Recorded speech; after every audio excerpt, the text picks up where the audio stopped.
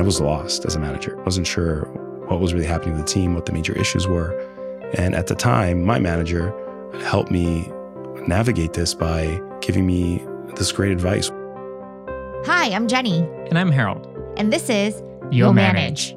That was my friend and former Uber colleague, Tomas Campos. And as you heard, he has some great advice to share with us today.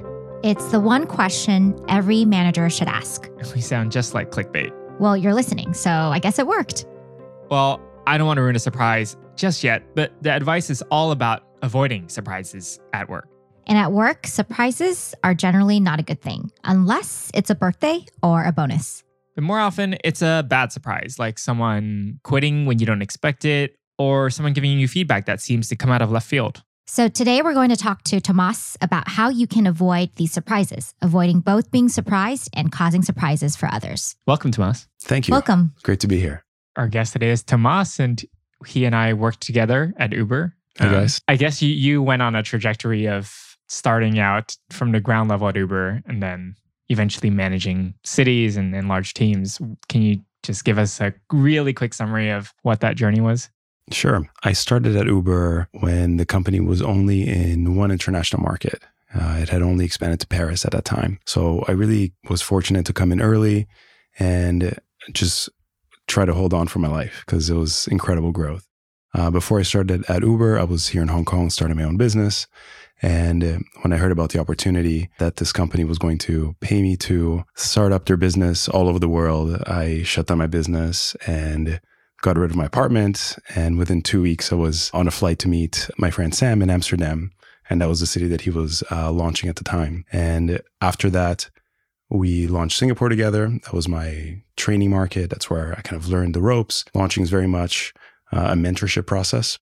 There's an internal process and a checklist that we follow for every launch. But if you were to do it by yourself for the first time without some guidance, it'd be really difficult. After launching Singapore, went to the US, I went to Prague.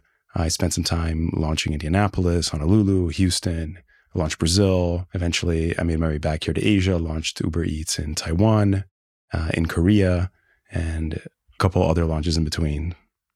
So then that means when you were at Uber, that was really the first time that you got to experience really managing people. So how many people, like what was at the peak, how many people did you actually manage? And, you mentioned that you launched in so many different cities. So were they all in one place or, was it multiple geographies at the same time? I was probably one of the least experienced launchers that Uber had hired. Launchers are responsible for hiring an entire team, training them, and making sure that the team is performing really well by the time that they leave the city. And they're actually expected to do that in a pretty short period of time. A launch could be as fast as 2 months.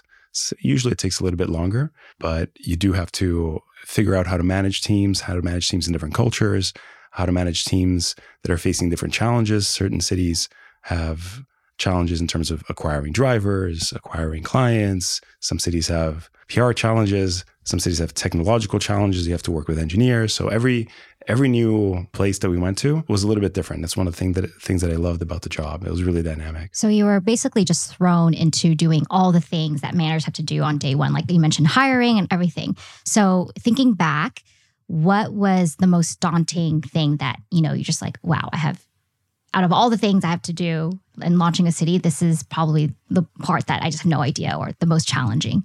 When I was launching Korea, that was a very, very difficult managerial challenge because corporate culture there is very different. And I found that a lot of the information that I would usually pick up on, I wasn't picking up on anything. For example, what would be the usual stuff that you think that even things like tension among team members, people getting in each other's nerves because it was a different language, because I wasn't familiar with mannerisms in a workplace.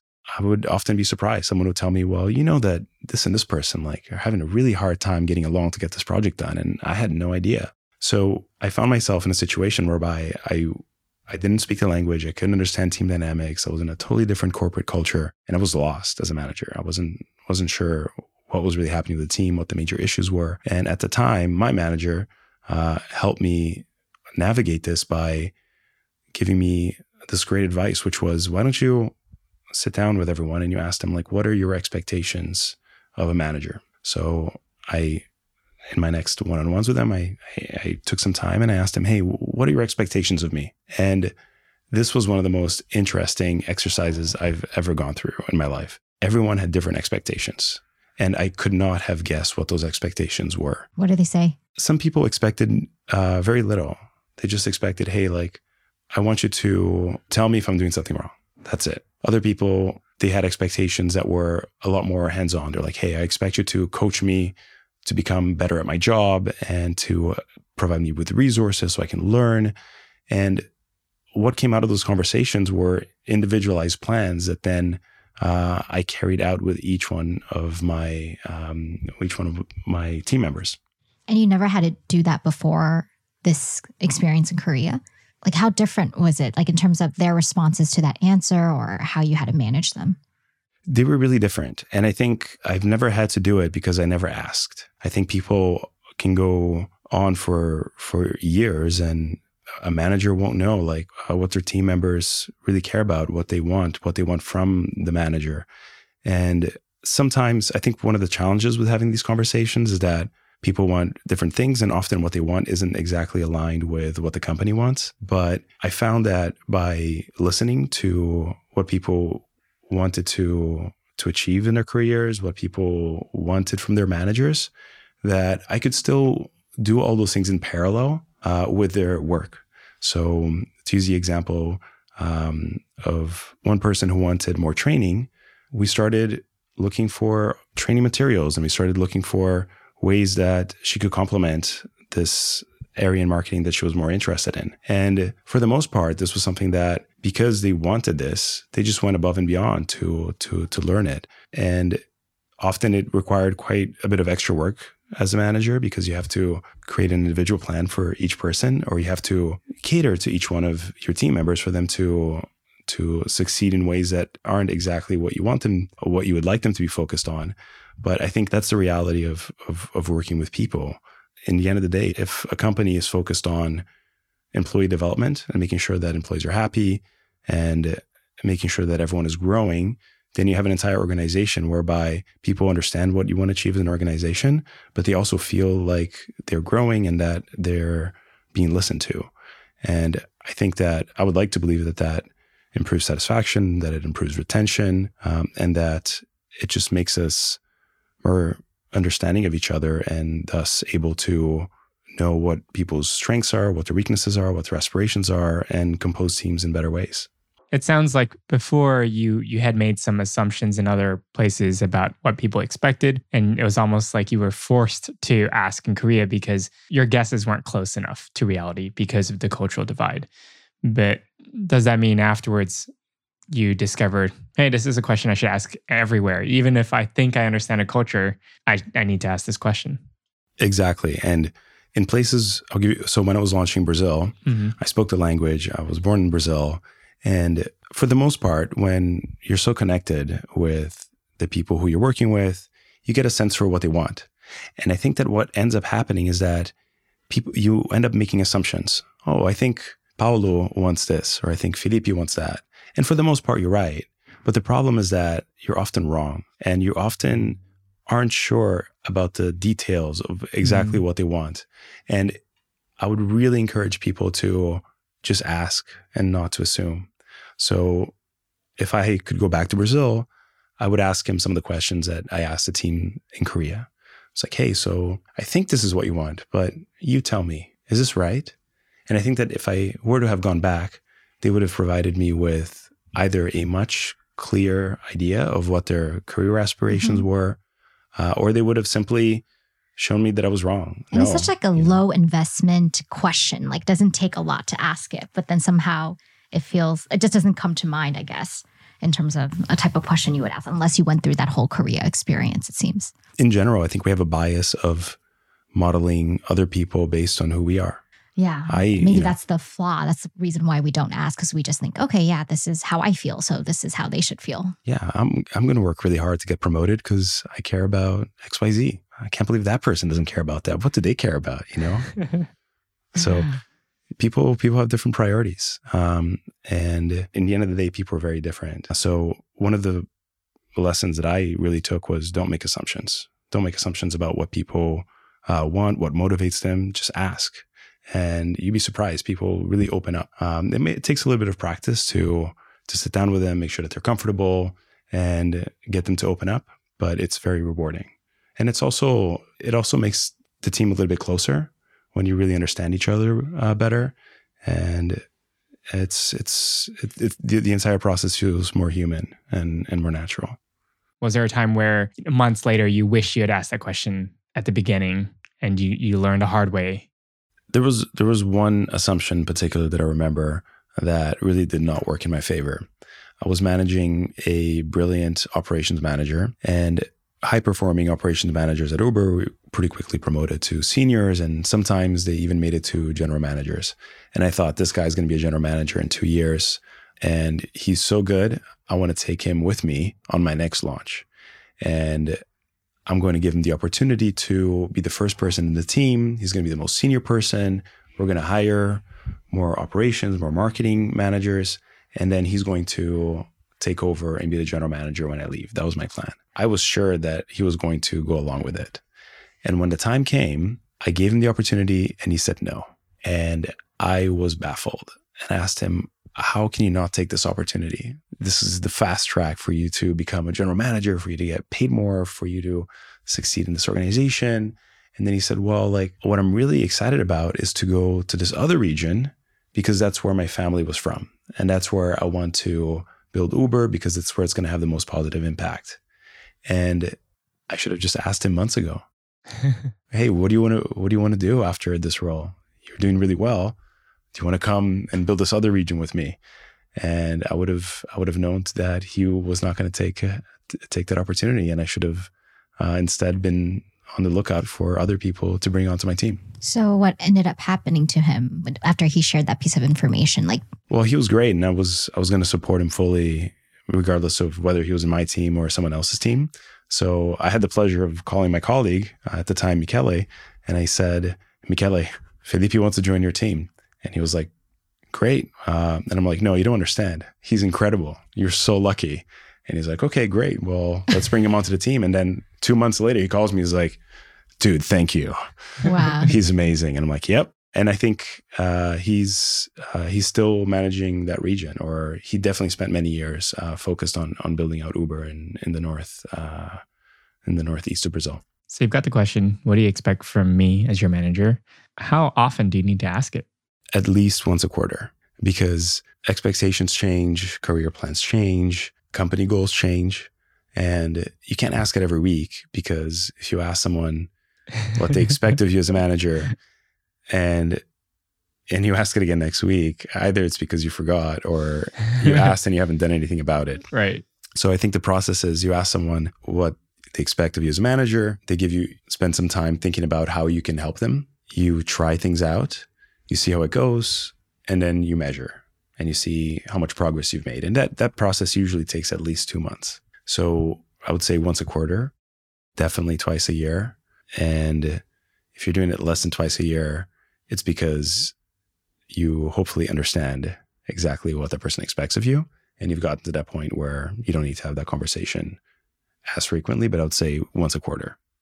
And in your experience, does it change often? It does, because as someone is progressing in their career path, people have different needs. Sometimes it's quite consistent. If they have a very ambitious goal, then it might take a longer time to achieve. But sometimes what they expect could be something really small and really easy to knock out. For example, once my team was frustrated because they felt like they were doing amazing work, but it wasn't getting showcased enough and it wasn't getting recognized across the company. That was easy to solve. During the next weekly call, I started talking about all the awesome projects that my team mates and my reports were running, and requiring and asking for the respect that they deserved across the organization. And they felt really happy. And that was one of the expectations that they had from their manager. And that was done within a week. So on to the next one, right? So sometimes it could be something really small that can make a big difference. Sometimes it's something really ambitious, like I want to switch into a different role. I want to move to a new country. I don't know what I want to do. Help me figure it out. And as a manager, the more tools you have, the more reports that you've had in the past, the easier it's going to be for you to satisfy all these different requests that you're going to get. And they're going to be very varied. I'm curious about the flip side as well, like thinking from a manager's perspective, but thinking about your direct reports, or as someone who has a manager, we all have managers. Is it also like, should he have just told you from the start? Is that what we should walk into the room with our managers and be like, just so that you're super clear, you never asked me, but this is what I want and this is what I expect from you? Yeah, like whose responsibility is that to have that conversation? You can make it yours. I think a lot of people are scared of sharing what their plans are. Yeah. Because there is some risk to it. Maybe your manager was hoping that you are going to take on a specific role or help with this project in the future. And then if he or she finds out that you're not interested, then maybe it takes second place, at least in the short term. And I think that's a real fear that people have, but I think it's going to serve them this justice in the long run. So basically you're saying they should be open to just proactively coming to you and say like, this is what I want. I think so. I think you need to take charge of your career. The manager is not going to be able to perfectly guess what your career aspirations are, where you want to be in your career.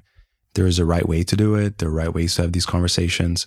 But if your manager is not doing it and you're not doing it, then it's not going to happen. Right. And you're both going to find out the hard way sometime later. Exactly. Because I think what ends up happening in a lot of organizations is that no one has a conversation. Eventually, the employee gets tired and quits. And the manager is like, what happened? And if they do have the conversation during the offboarding, they may find out that the person's decided to quit over a year ago.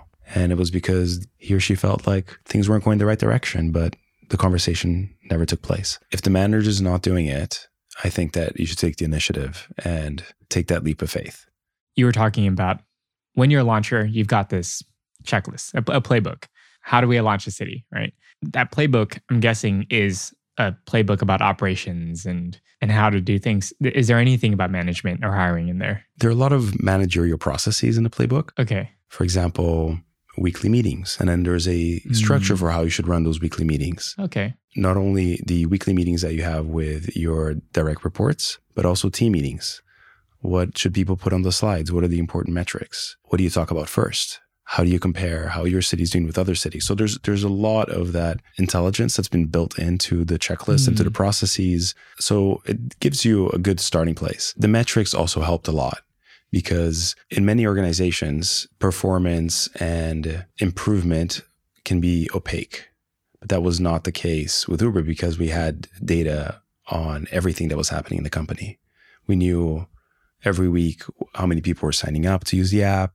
We knew how much money they were spending. And all of this data was tracked to see how people were performing internally. Were they growing the business quickly? Were they growing it a lot faster, a lot slower than another city in the same country? So I think all this performance information made everyone very connected to the numbers and allowed us to track performance. And when you can track performance that closely, I think it helps to create that culture. It's like it helps with accountability, right? Because the numbers are there. You can't hide from them. You either deliver them or you don't. So maybe that's how people were just really driven. Exactly. If a city wasn't doing well, the entire team knew about it. And the entire team knew that their sister city, which is just a couple 100 miles away, that they found a way to succeed during that week. Or if there was a big rainstorm, that another city was able to manage that. I think it's almost like assumptions and expectation setting, they go in both directions, right? So not only do you need to ask your direct reports, what do you expect of me?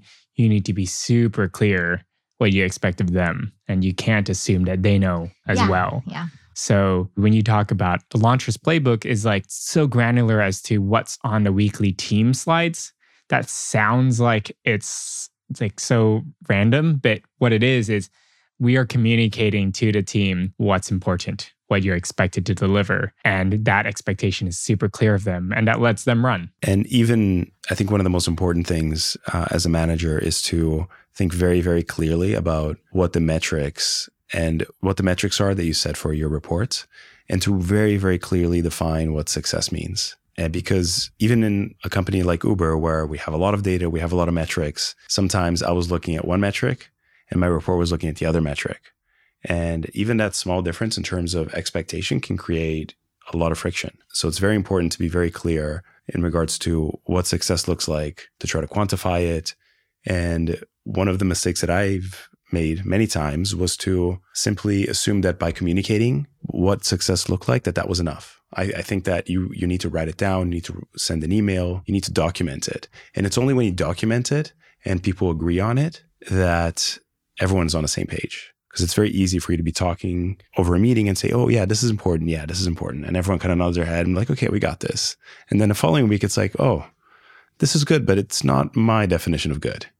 You know? Everyone had amnesia and forgotten everything that was discussed. Or they heard what they wanted to hear. They heard what they wanted to hear. Or they just had different expectations and different ideas. So the clearer you can be as a manager, the better it is. And in order to be clear, you have to write it down. And it has to be shared, and people need to acknowledge that they've received it. That was my experience, especially in a really fast-paced environment where there's so much happening. It's very easy for these details to get lost. And it's especially helpful if you're able to consistently define performance in the same way. As a manager, it doesn't help if you're changing what good performance looks like every week or every month. It's important to know what's really important, to try to stick to it, and to give people enough time to move the needle for what you've decided that person is in charge of and has ownership over. Thank you so much for joining us. Thanks for having me. Hopefully you guys found this helpful. Thank you so much. Yeah, thank you.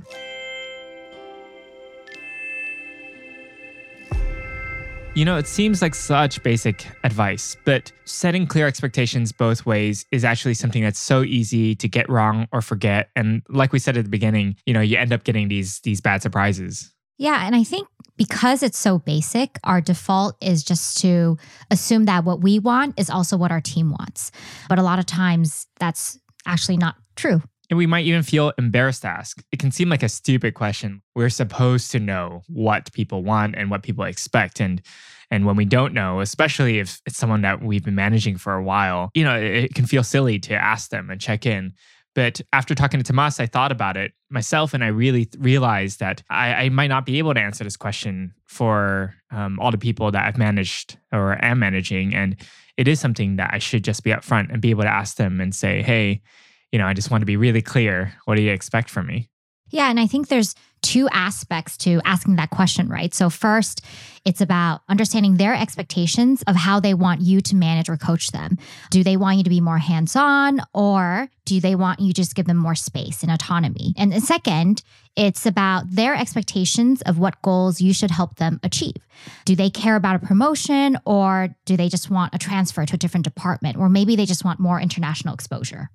Yeah, maybe they just want a mix of things. One model I've been looking at recently is something called the SCARF model, which kind of breaks down the different things that drive people, that motivate them, that they're threatened by, for example. So each letter stands for something different. S stands for status, C, certainty, A, autonomy, R, relatedness, and F, fairness. So that spells SCARF. And I think it's easy to assume people care about certain things like status, like they want a promotion, or autonomy, like they want more responsibility. But if you're a manager and you assume that, you might run into some problems. So for example, maybe someone cares a lot about relatedness. I know that's actually something I care a lot about at work, and they care just as much about feeling a sense of belonging, feeling personal connections at work. And sometimes a promotion, while it can feel like to you a pure good, might be threatening to them because they feel like, oh, this is disrupting my relationships at work. It's moving me to a place where I'm away from my friends. And that's something to be conscious of. You know, maybe it's not a reason not to give someone a promotion, but it's something that you want to help them navigate. So it's useful to look at all of these different dimensions and talk through it with your team members. And if you want to learn more about the SCARF model, we actually put more information about it in our episode notes on our website. That's you'llmanage.com. So I think that brings us to our two key takeaways for this episode. First, the very simple question, but important question of, what do you expect of me? And that's the question you want to know the answer to for all of your direct reports. And if you don't know the answer, find out. Don't make assumptions.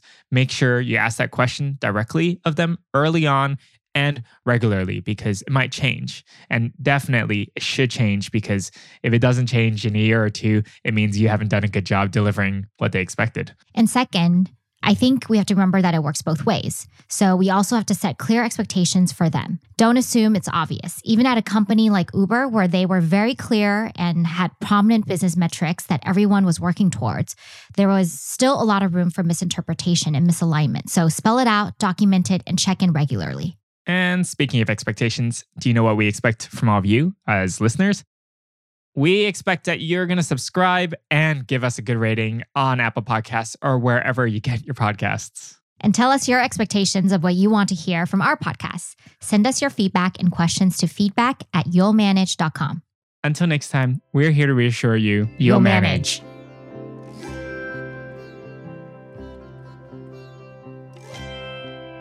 Still listening? Here's an outtake from this episode. As a manager, you were allowed to give free ice cream to your friends. So that was a real perk. Yeah. And I got the experience, which is good. I know you now. I know exactly what I was going to say. Back then. Yeah. Can you go back to being Yeah. an ice cream shop manager?